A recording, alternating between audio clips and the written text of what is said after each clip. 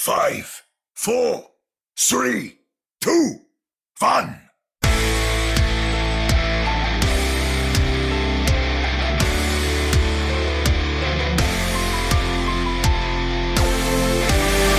Welcome to another episode of the Ready, Set, Pwn podcast, your premier podcast covering both the Toronto Defiant and the Vancouver Titans. I am Chris at Lightforce, joined virtually by Jordan Etzer, Dr. J. I'm the host of the One Man Watchpoint podcast. Not here, as he is on family duty and is also sick as a dog, is Omni at Omni Strife. We wish you and your family well, Omni.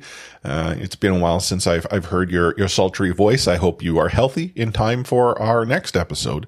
But Jordan, it's just you and I. Thanks for showing up to this one. You left me all on my own, and I had one man ready, set, pwn it with Till last week. Yes, it was a good episode though.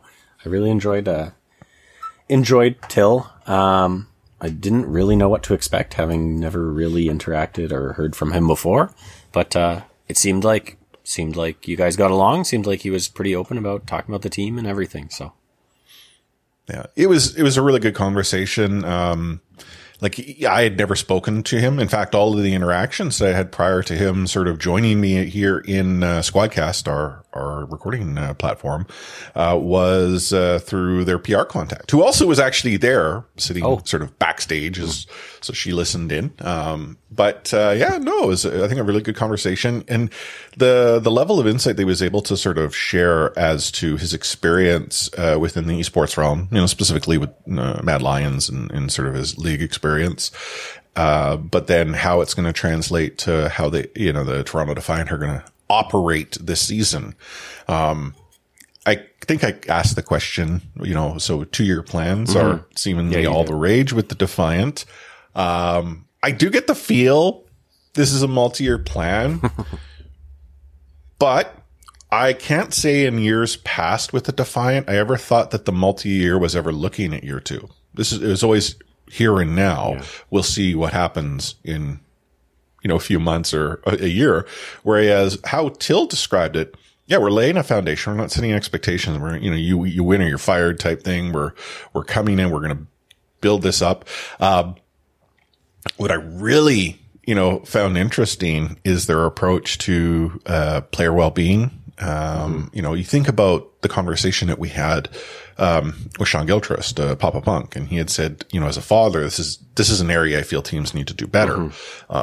Toronto Defiant obviously are taking that to heart, but it's almost, suggesting that the Vancouver Titans were on the right path pre-pandemic, but maybe they were ahead of their time and using a facility which was never to be designed as an esports hub, within the context of a league environment. But everything else that they were looking to, acquire through Adamas, held true. Anywho, it is you and I here, and there is quote unquote Overwatch League-ish action. The Western Pro-Am is underway. The first two groups have completed their matches. The second two groups, they're this upcoming weekend, leading into a final weekend of tournament play, Pro-Am playoff action, tournament play. Yeah. I mean, it is fully a tournament in its experience, but Vancouver was in action. So we've got some results to talk about there. The Toronto Defiant, they will be in action. And we'll obviously talk about how they did in 2 weeks' time, as we are still on our off-season schedule. There's a little bit going on as well with the rest of the league that we'll probably touch on. And as with all shows we think will be short, we'll probably find ways to talk about Fortnite, Halo, Final Fantasy, and why the Lost Vikings is a game that needs to come back. We can skip that part. We'll talk about the other ones. We can skip that part. Okay, sure. I can't believe you're a Lost Vikings hater. But you know what? We digress. Let's start pushing the payload. Moving the payload! Join me! So with the Western Pro-Am structure, all the teams are guaranteed to play 4 matches. That's the guarantee. Groups of 5, with the combination of your Western, Overwatch League teams with a few contenders teams from the West and EMEA mixed in. The Vancouver Titans ended up in a group with the San Francisco Shock, the Florida Mayhem, a Contenders team, Trick Room, and another Contenders team, Timeless. And leading up to the weekend, it was very interesting to see how the scene sort of looked at the Titans and how they might perform. I think there are quite a few out there that don't provide any value to what the roster has sort of been designed around. There were some who suggested that Contenders teams would be beating the Titans very easily. I think the only real, thought of the Titans, if they were to win, was that they wouldn't beat the Shock nor the Mayhem. And, for argument's sake, I think realistically, when we look at those teams sort of on paper, I could actually say that the Titans are probably going to be hard pressed to beat a Shock or a Mayhem going into this season. Again, completely on paper. Not to suggest it's not possible, but with absolutely no, play outside of scrims, I could accept that. What's interesting though is that the Vancouver Titans, their first match was against a Contenders team in Timeless, and much like the San Francisco Shock, who also in their first match had to play against a Contenders team in Trick Room, the Titans didn't make it easy, but did come out on top. So it was a best of 3. Titans won 2-1 against Timeless. But why I sort of referenced the Shock and Trick Room match is that the Shock did not have it easy whatsoever and lost. So all of those, haters who were going to suggest that the Titans were losing to, I think it was Timeless was the team everyone was high on. The fact that the Shock lost to Trick Room really opened up a door. Yeah, it was an interesting weekend of play. That's for sure. Like you say, I mean, from what I've heard, people were, at least in terms of Group A, the group that Titans were in, Timeless would have been the one to beat. But if you listen to Lemon Kiwi, who of course casted a few of the matches and actually helped hosted a couple of the days, it kind of seemed like Trick Room was really there to step their game up and try to play spoiler. It was interesting though. It was really exciting to see these teams compete, and especially compete, to a higher degree than, like you say, I think most people expected. The fact that Shock lost out on their first match against Trick Room, the fact that Timeless took a map off Vancouver. And then of course, from Group B, we had the, Maryville Saints playing the Valiant and of course taking that win. It was, I hope most people would agree that it was a good showing for these Contenders teams. I actually heard today, I think, on that other Overwatch podcast that, nobody even watches. I believe Lemon Kiwi said that she's said for a long time, the difference between Contenders players and Overwatch players is that Contenders players don't spend 40 hours a week playing the game. They are either in school, they have their own other jobs or their own lives. And because of that, they aren't just grinding Overwatch, right? Whereas these guys at the Overwatch League level, that is their profession. That is what they do day in and day out. And most of them do that. And then they also stream it.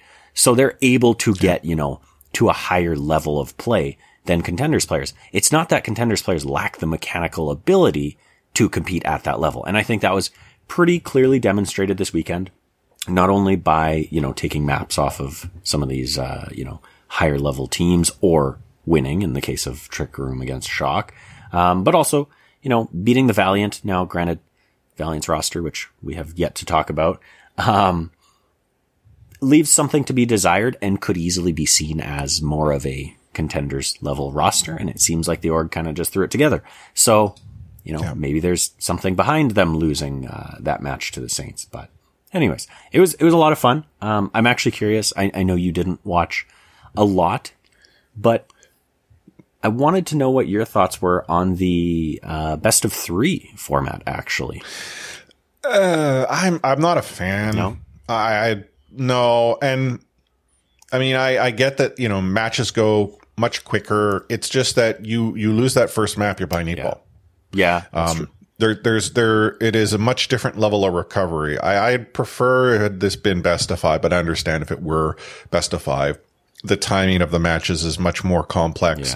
Yeah. And as you had sort of pointed out, many of the players on these contenders teams, have a whole lot more going on in their world, within a day to day than an Overwatch League professional does. I mean, whether it's school, whether it's work, a day job, whatever else that they are responsible to. Whereas the Overwatch League players, they are paid to play. Their job is to play, and they are made available based on, what their contract requires them. The results themselves. So, the Vancouver Titans did get that win, 2-1, over Timeless. They then beat Trick Room 2-0. They had set themselves up very, very well. It should be pointed out that in Timeless, you had another Australian, tank involved in Kaffa. The only two Australians, in, the Pro-Am. That's right. Which is interesting in so much that you have an Australian playing for a, West contenders team. I'm not suggesting that that's not possible because as we know, Punk had, obviously prior to his Overwatch League career. But just interesting nonetheless. The Shock, they had lost to Trick Room, but then found themselves in a better place when they took on Timeless and beat them. And that meant that while the Vancouver Titans were still in the driver's seat, the Titans needed to take on a very strong Florida Mayhem team. And then failing that match, be able to go and beat the Shock. Now, the Florida Mayhem beat the Vancouver Titans. It was 2-0. It was clean. I, again, didn't see the match. Unfortunately, I was traveling as it was my daughter's spring break. But, based on what I heard, the Mayhem were definitively the better team. Maybe things change in a best of five, but yeah, based on how it was described, didn't sound like it. Mayhem were honestly scary. The funny thing was that, the weekend opened up, and matches started on Thursday. Everything opened up with Florida playing San Francisco, and Florida took that 2-1, right? Which was interesting, but didn't seem too earth shattering or anything like that. We know that San Francisco's playing from Korea. They're on high ping. We know that the team hasn't been scrimming too much or at all together yet, whereas Florida has. So it didn't seem like it was too big of a deal. But then, of course, San Francisco also loses to Trick Room, the first team that went down to a contenders team. And then as the weekend went on, we saw that San Francisco maybe looked, less dominant than I think most people would have expected. Again, obviously ping, et cetera, et cetera. But I think sort of one of the stories coming out of this weekend was just how strong Florida did look overall. It looks like they've got a really good thing going. Someone on tank. Obviously, we know that he was one of the few that they kept from last season, and they've seemingly built around him. Looks like the support line really kind of meshes well with his very aggressive dive style of play. And as well, given that the dive meta right now is fairly successful, he makes it look easy. And then, of course, with Merit coming over on DPS and Checkmate, as well. I didn't mention Chorong, coming over from Toronto, but just, it looked like they were a very cohesive unit. So it'll be really exciting to see, as a Florida fan, how they can do overall this upcoming season. Yeah.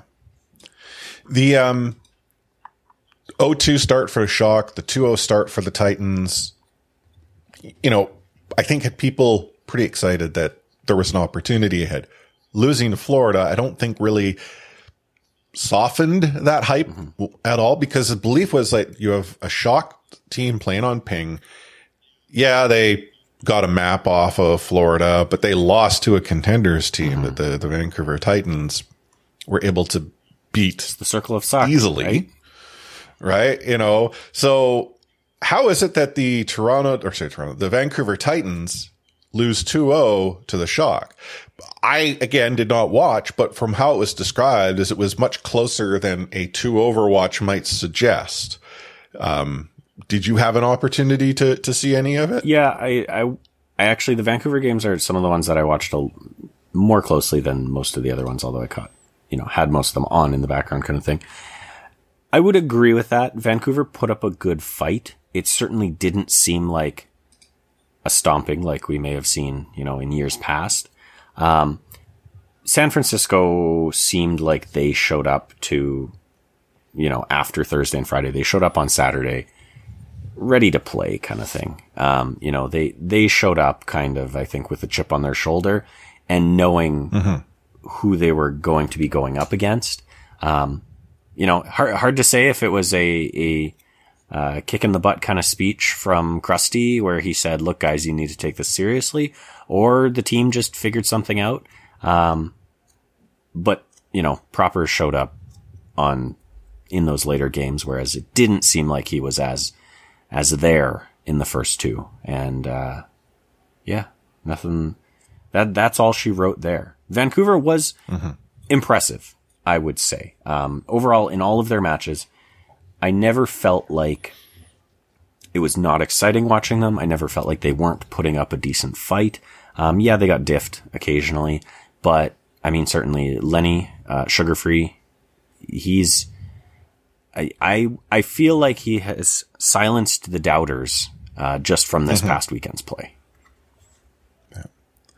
The San Francisco Shock, with that win over the Titans, finished 2-2, same record as the Vancouver Titans, but due to head-to-head and the map differential, Shock had a +2, whereas the Titans had a -1, meant that the Shock got the second of 2 spots, Florida Man going 4-0. But I think, the Vancouver Titans should be happy with the record from this Pro-Am.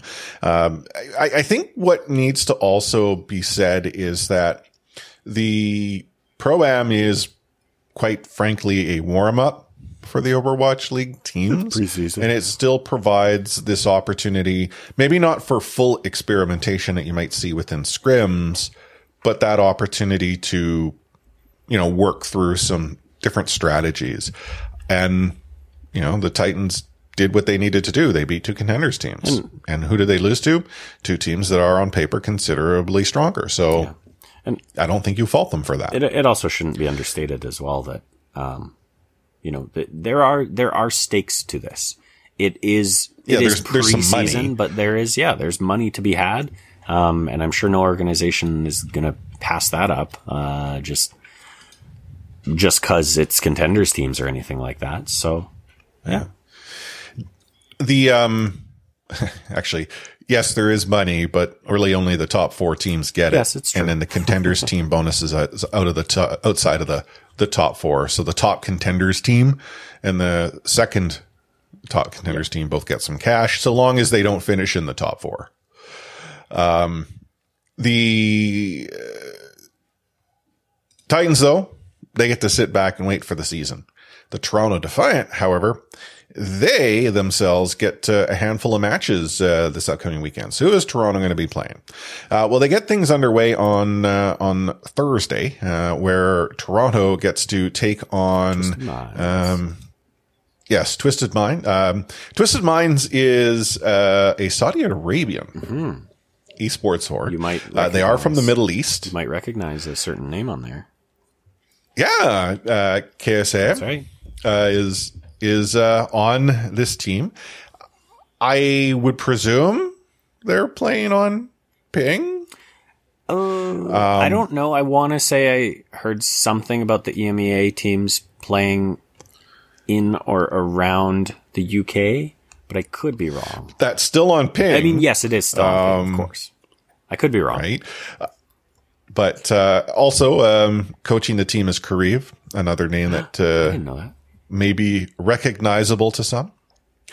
But the Defiant get the clicking buttons, wrong buttons here. Defiant get things underway against Twisted Minds. They then play 2 matches later against the Houston Outlaws. Yep. I think, I don't know enough about Twisted Minds to know how Toronto will match up, but I believe the Houston Outlaws match is going to be a tough opponent for Toronto, especially to take on as the second match in the same day. Mm-hmm. On the Friday, the Defiant are going to be taking on Redbird Esports, another Contenders team. Redbird will have already played a match earlier in the day. They'll have taken on the Twisted Minds Contenders team.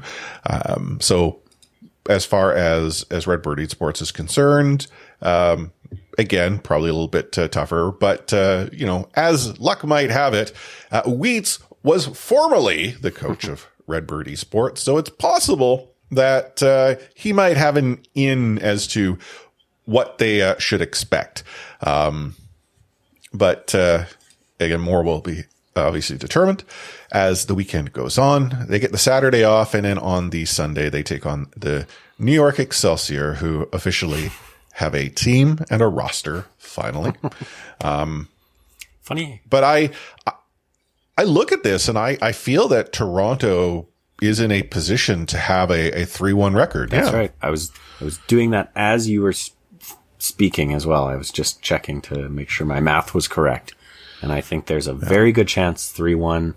There's a slightly lesser chance 4-0. Yeah. A 3-1 record should get the Defiant through. I mean, there are, I believe, scenarios where there could be 3 teams with 3 wins, 1 loss, depending on who loses to who. But I'm very confident Defiant are in a really good position. And, this is not to suggest I'm discounting New York completely. Who knows? They might throw a curveball. I don't know enough about Twisted Minds to say that the Defiant are the superior team, but I would like to think that a professional Overwatch League franchise has put together a roster and has access to the resources to beat Contenders teams, especially one that might be on ping. Well, maybe we should take a look at week 1 and let's look at the San Francisco Shock against Trick Room. Well, no, I know, but the Shock were on ping, right? Like the impact of ping is somewhat significant in a first click wins game.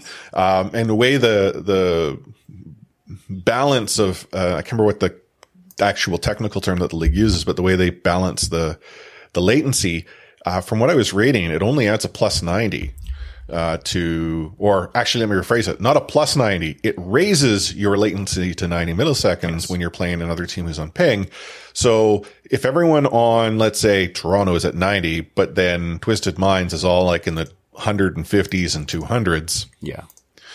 That's still a significant difference when it comes to a professional, Widowmaker clicking your head. Yes. That is in line with what I've heard as well. Supposedly the air quotes most they will raise it to is a simulated ping of 90 to even the playing field. But if you're on ping of 200, you still have to deal with that. So yeah. We'll get into the results in 2 weeks' time, unless some earth-shattering news occurs and we record an episode next week.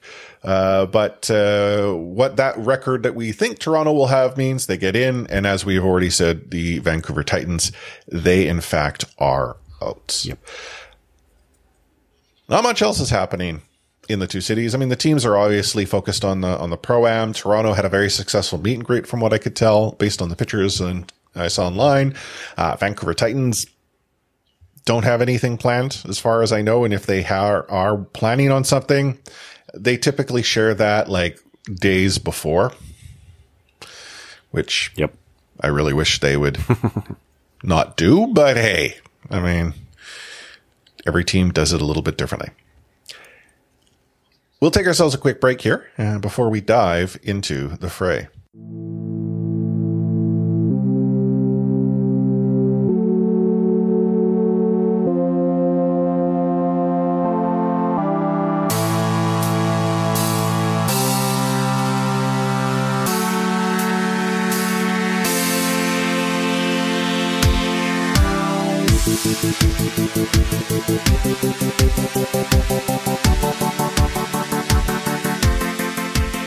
Back into the fray. This is awkward because, as we know, New York Excelsior has a team. They have a roster. They have announced it. The Los Angeles Valiant have a team, have a roster. They eventually discovered that they were able to reset their Twitter password and or 2FA and announced it.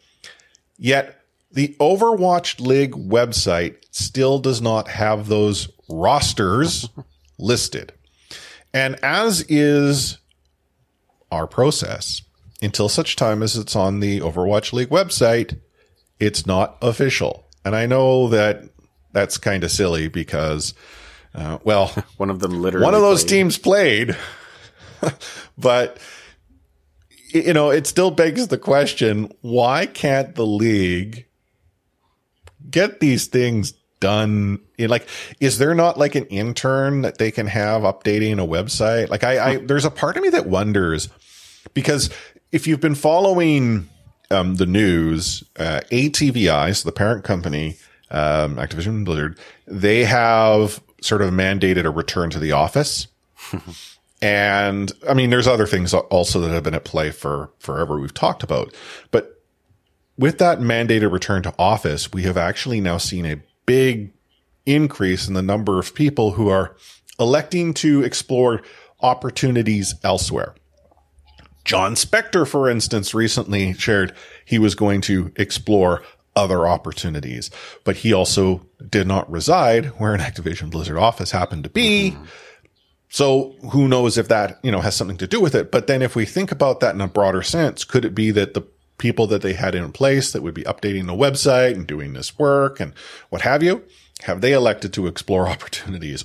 Or were they part of the group of people who were told they're exploring opportunities as opposed to making a decision themselves? I don't know. But still, it's so weird.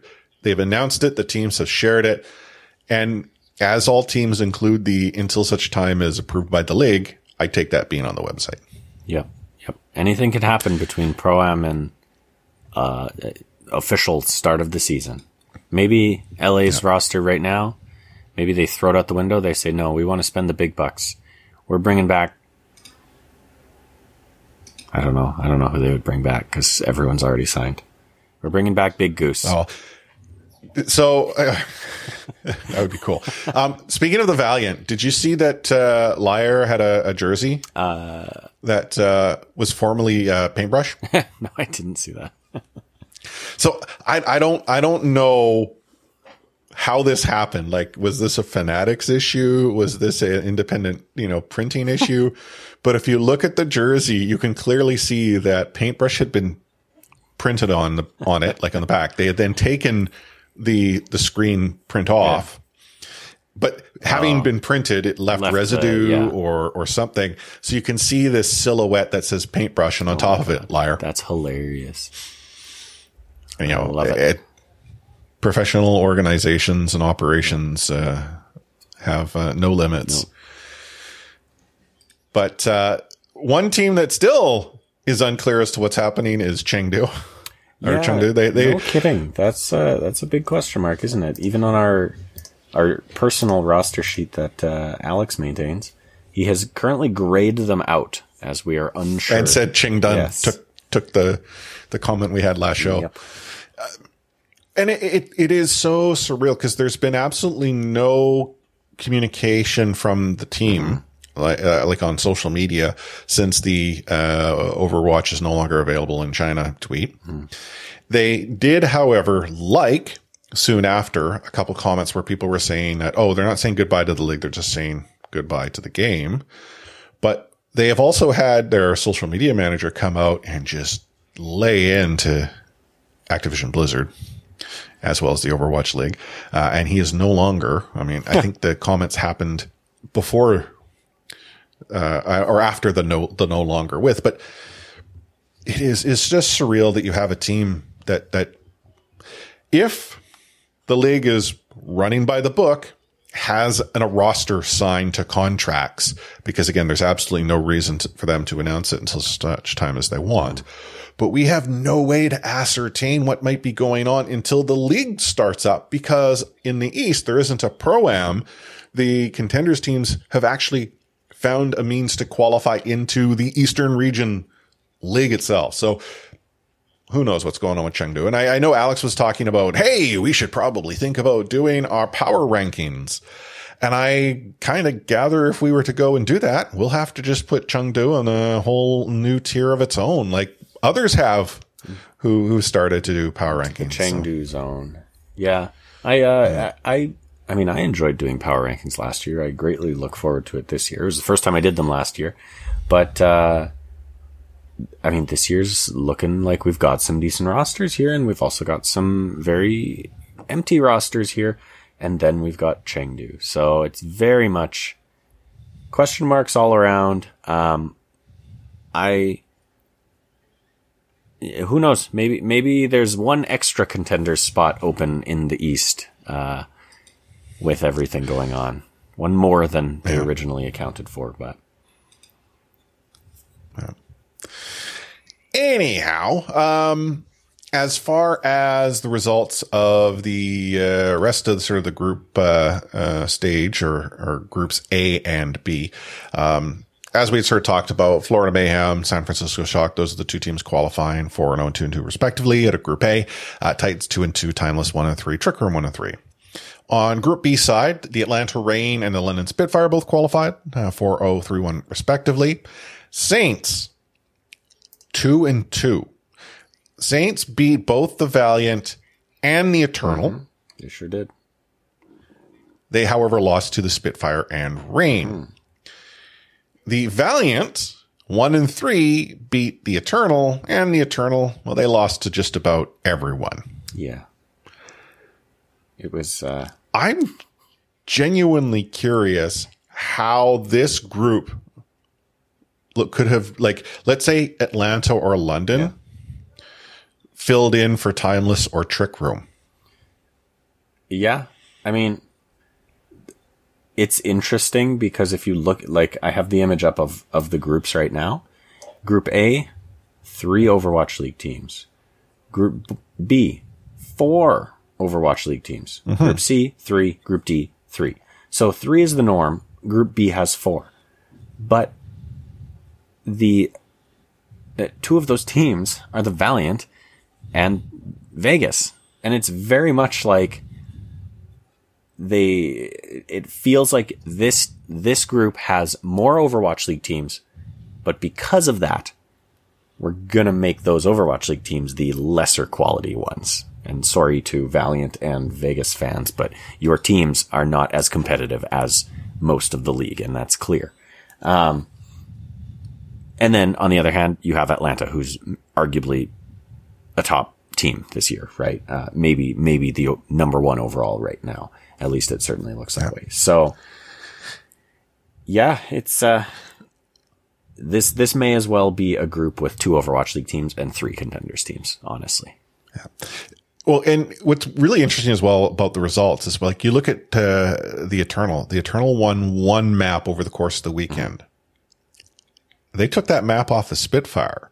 Like, yeah, there was a chance that the Spitfire could have lost to the Eternal, and had that happened, you know, and I'm not suggesting the Spitfire aren't a good team. It's just that would have just thrown that entire, you know, group into some disarray because, you know, Saints were only -1. Like, they had essentially the same record as the Titans, but a loss for the Spitfire, you know, I guess, you know, and could that have shaken them up? Because as well, as far as matches were, Spitfire still had a couple to go. And, you know, what's not to say that the Saints, you know, lose 2-0 to the Spitfire, seeing that there is a chance. But yeah, again, Valiant and Eternal, my goodness. Yeah. It's messy. And I'll be honest, I don't think we've seen the last of the messy Overwatch League teams, because next week or this upcoming weekend, we get to see New York in action. Guess who their first game is against? The Houston Outlaws. And were I a betting man, I would bet that Vegas, or I guess Eternal, Valiant, and Excelsior, or NYXL, are the 3 bottom Overwatch League teams this year, aside from Chengdu, who we have yet to hear anything from. Yeah. The Group C block. So we talked about Group D, Outlaws, Excelsior, Edinburgh Sports, Toronto Defiant, Twisted Minds. But Group C, which is also taking place this weekend, you got the Boston Uprising, the Los Angeles Gladiators, Team Peps, the Washington Justice, and Wisp. Yep.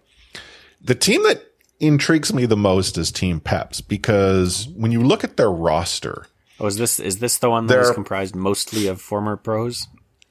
Yes. Okay.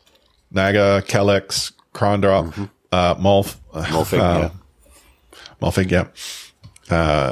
Did Hybrid play? I don't recognize the name, but he could have early on. But I look at that group and I feel that the Uprising and Gladiators should be the top two teams. Washington has a good chance to play spoiler here. Well, but the thing, okay, who would the Justice spoil? Do you think it's the Uprising? Like, I feel the Uprising are the team to beat here. I'm very, this group to me is maybe the most even group that I see out of all of these. Obviously, you know, if we talk about things as a whole, Group A, you've got some very strong teams with San Francisco and Florida. Group B, you've got one very strong team and the rest. Group C, question mark. Group D, you've got two very strong teams and then, you know, maybe a couple contenders team and a lesser team.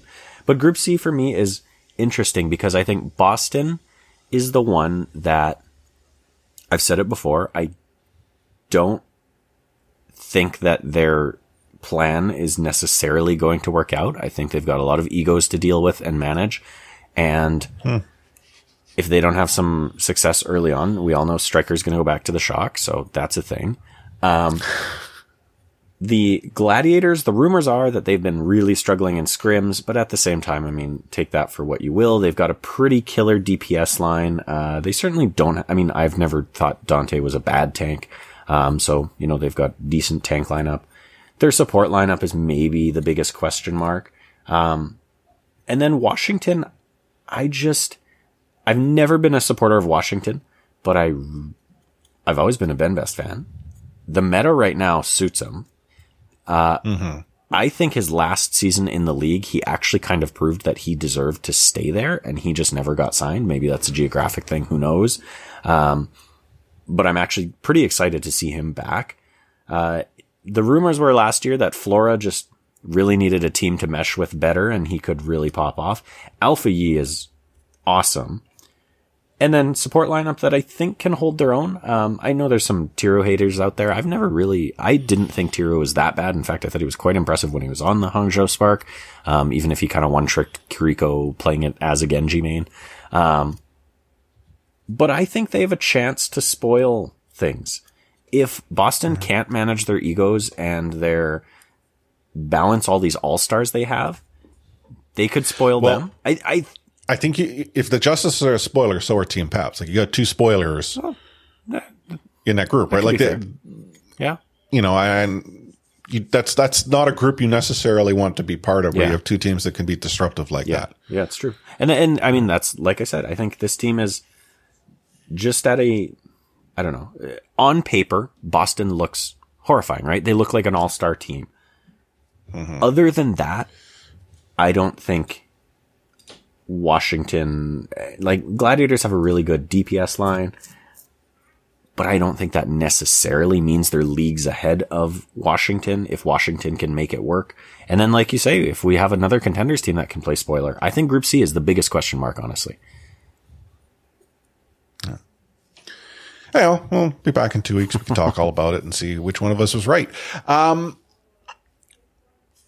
2 weeks ago, I said New Elskins were live. This week, I want to share that the Overwatch League is selling support your team packs where there's like 3 skins and a charm. I was confused by you putting this on the run of show. I was going to say, didn't we already talk about that? But we did, but I was just lazy. I could have updated it, but the charm part is interesting to me because I get that they're cosmetics and they do exist, but in what way do we actually get to see them? Yeah, I know it. All right, let's go off on a minor tangent here. Do you got your seatbelt? It's time to buckle up. I'm going to take you for a ride. As you know, as I've talked about a couple times on this show recently. Not so much this season, actually, but the season just prior to this. I guess the start of season 4 with Fortnite. I fell in love with Fortnite. I got really into it. I completed the Battle Pass without actually buying the premium Battle Pass or anything like that. And the way it started was me wanting to see what a Battle Pass looks like in the space, right? In sort of the comparative scene, if you will. Only really in the Battle Pass sense, right? Obviously, completely different game modes, style, etc., etc. But I wanted to see how the Battle Pass worked in that game. I think it is light years ahead of the Overwatch Battle Pass. I know you and I have talked about this a little bit, off the podcast, and you have mentioned to me, which I agree with, that it's a little bit bloated. They give you a lot of stuff that just isn't super interesting or exciting or needed at all. But one of the big things is all of the cosmetic items that you get in Fortnite are easily seen and noticeable, right?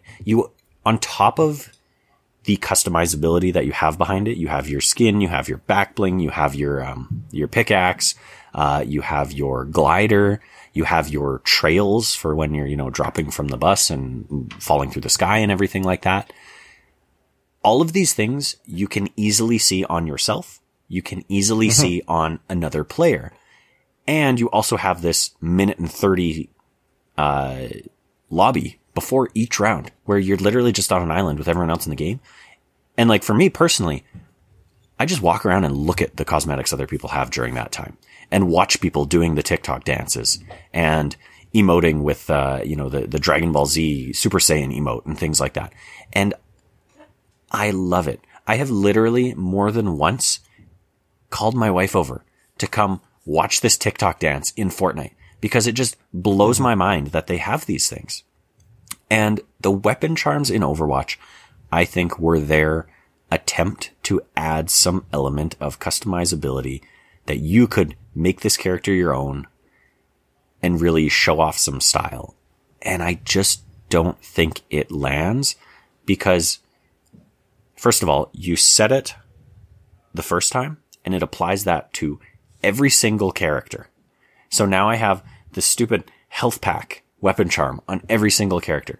Then as I've gotten more, I go into my hero gallery and I equip a specific one for a specific hero. So, for, Roadhog, I have a donut or something like that. And I try to, match them up because I'm like, hey, this is kind of cool. This is kind of funny. For Genji, I have the health pack because obviously. I need healing. Exactly. That's exactly it. But you just never see these things. Like when you are playing in game, are you ever looking at your weapon charm? And on top of that, we can't. Well, I know that's a good point. They haven't put in the, I forget what they called it, the little animation where you look at your weapon. But on top of that, I also see them as this sounds a little disparaging to the game developers, and it's not meant to be. It seems a little bit like the easiest way out with the least amount of effort. Where they gave us this, it literally goes and sticks to the side of your weapon. If your weapon is your hands, it goes and sticks to the side of your hand and just kind of dangles there. And if you jump, it moves up 15 degrees and then moves down 15 degrees. It's just so static and feels very lazy that I think they were given direction of we need something quick, simple, and easy to implement on any character. And it doesn't feel like it has the quality behind the quality that I feel most of the skins were designed with, honestly. Yeah. I think it was like Kuriko, the charm actually flips sides. Oh, really? So when she's standing, it's here. And then when you move, it's over, like it's because it's not following movement of hands. Right. Right. And that to your point, I mean, maybe it's a bug that gets fixed. How long did it take them to fix the physics of the cow? Wait until we're out of beta. Yeah. But I don't see the value. Yeah. But, you know, you use that Fortnite example where you can see everything. Like when I, you know, jump from the bus, the moment I pop my glider, you not only see the Millennium Falcon appear, you hear it. Yeah. You see these weird trails from like, I don't know, a PlayStation Plus pack that I had that I really liked. And like, you know, then when I'm on the ground, you can see my double size and you can see my, you know, unique skin. Like there's just all of this variety. And yet with Overwatch, we're not getting that variety necessarily. And I'm not trying to compare because it's not an apple to apple situation here. Fortnite's been around for quite some time. They have been a license to print money, whether or not it's anywhere near enough to cover all of the collab, who knows? But why this sort of connects to the future is that the Overwatch dev team wasn't entirely sure how the One Punch Man collab would land. They actually commented about, we weren't sure if we can weave it into the story and how well it would be received, which I think you were overthinking it, brah, but okay. I appreciate your reasoning here. But now that we saw that people really loved it, we think we're going to be able to have at least one more premier collaboration. Oh, cool. Yeah. Do you know that like Fortnite will have had like a bunch? Heck, walk across the hallway to the Call of Duty team where Shredder is currently available in Warzone. I can jump in as Shredder from Teenage Mutant Ninja Turtles. Right? They'll have a bunch of collabs. Yeah. Like it's, again, maybe it's the engine, maybe it's the code, the, you know, development time, the number of people they have available, priorities. I don't know what it is, but I just, nothing about the cosmetics in Overwatch feels that special. It honestly, to me, for the amount of money you're required to pay to get it. To me, it feels, I think in my mind, and this is something that could easily be said about sort of Overwatch as a whole, it feels last gen. It feels like they still haven't caught up to the times. They're stuck in the, like, for example, I remember, you know, other competitive, games that I've been into, or games that have a competitive mode or online multiplayer mode that I've been into. You know, Uncharted 2, Uncharted 3, both of them. Great third person cover based multiplayer shooters, whatever. What did they do? Skins, right? It's just, hey, you want to look like Nathan Drake? Hey, you want to look like Elena? Hey, you want to look like Chloe? You want to look like Lazarevich? You just change the skin. And that's it. And it's like, that's cool. I like that. I love that, in fact. I want more.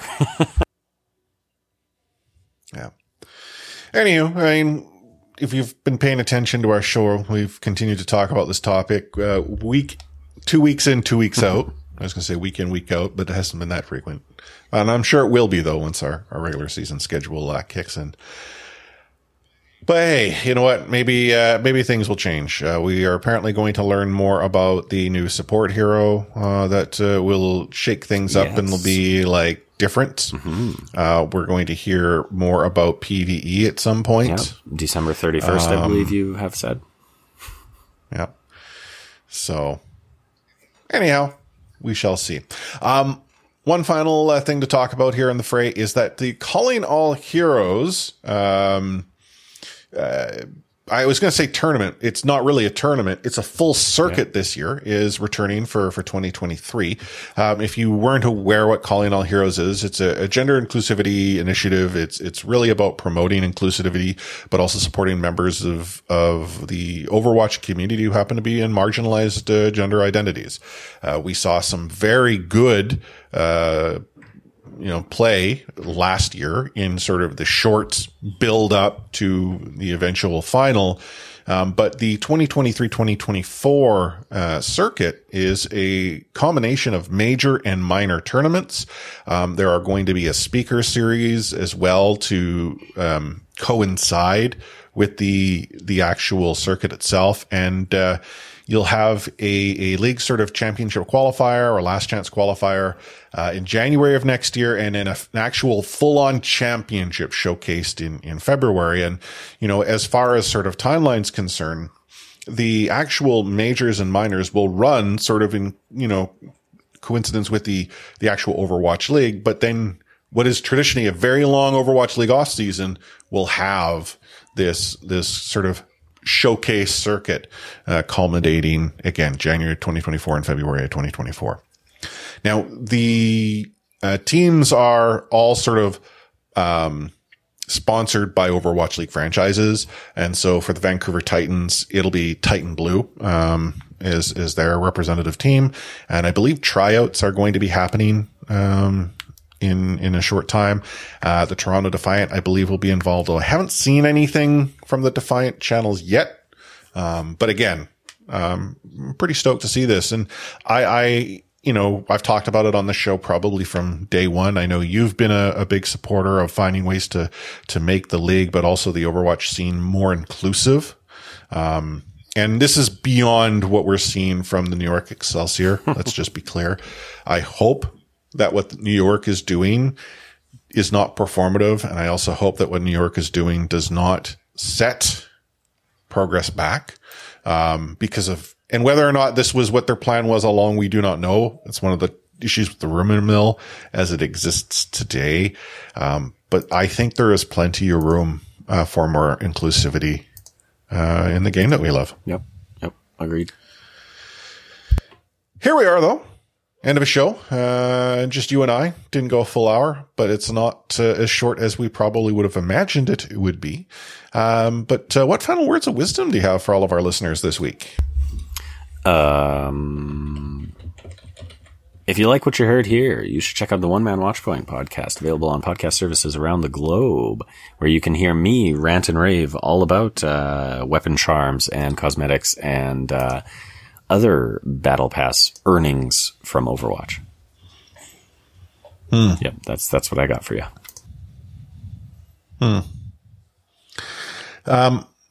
What video game do foxes like to play?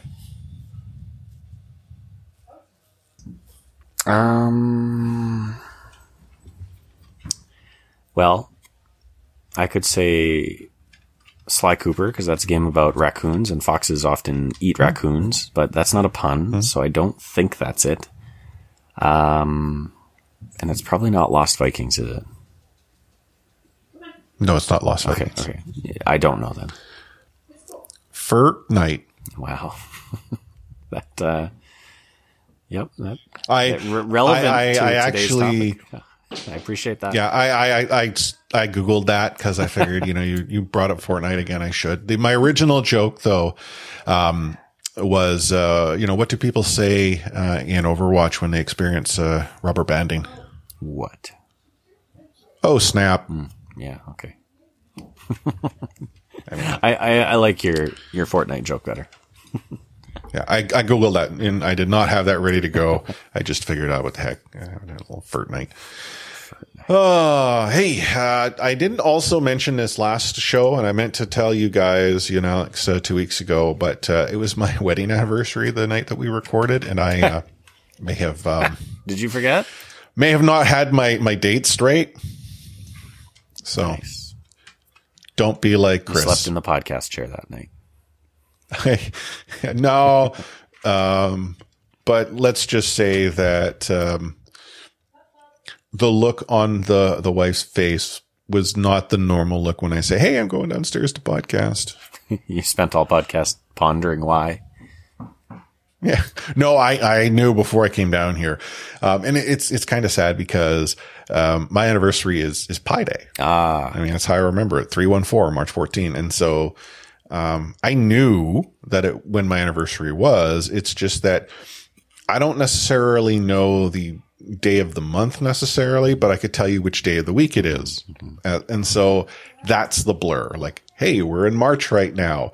But if you were to say March what, I'd have to look at a calendar. I have no idea off the top of my head as to when it was. And so I simply thought my anniversary was on the Wednesday. Well, but you haven't. It was not. You haven't said it yet, so I'll just apologize to Lighter Force and say sorry for Chris bailing on your anniversary. It's Wife Force. Oh, Wife Force. Okay, I figured Lighter Wife Force would work as well, but yeah. So yeah. Sorry for Chris's ignorance and insolence. Yeah. She will appreciate your apology if and when she ever listens. I was going to say she listens regularly, doesn't she? In the early days, she totally did, just to get us the numbers. But now, Yeah. See, no, not anymore. my wife does the same. She will press play and then jump to the end so that I still get, you get the number for the listen, and she'll download it as well just to make sure that one goes up as well. But she always says that before or pre-pandemic, she would put it on in the car with, my then baby in the car because, you could hear my voice and everything, right? And now because I work from home and she semi works from home, she just says, I hear too much of your voice, so I don't need to hear more of it. Yeah. Too bad. So if you're looking for the rest of our back catalog, ReadySetPwn.com. Join the conversation Discord, discord.com/ReadySetPwn. If you're looking for the One Man Watchpoint podcast, you won't find it at ReadySetPwn.com. In fact, you won't find it at OneManWatchpoint.com either. But you can find Jordan Etzer, Dr. JM, and One Man Watchpoint is obviously searchable on all your podcast applications, just like Ready Set Pwn happens to be. And if you've made it this far, I want to stress we lead the show off by saying we are the premier podcast covering both the Vancouver Titans and the Toronto Defiant. I want to stress the and. It's still perceived that we are a Titans podcast. I understand why, but I'm not trying to be a jerk when I go and point that out to people that we're more than just that. In fact, one might suggest that the Toronto Defiant are much more, gracious in the support they provide our show. And we actually probably cover them in greater detail and have more conversations with them than we do on the Titans side. It's something I would love to change, but just I want to stress Defiant and Titans. So on behalf of the Missing in Action, hopefully, in a couple of weeks' time, Omni at OmniStrife, Jordan Etzer, Dr. JM, and myself, Chris at Lightforce. Catchphrase!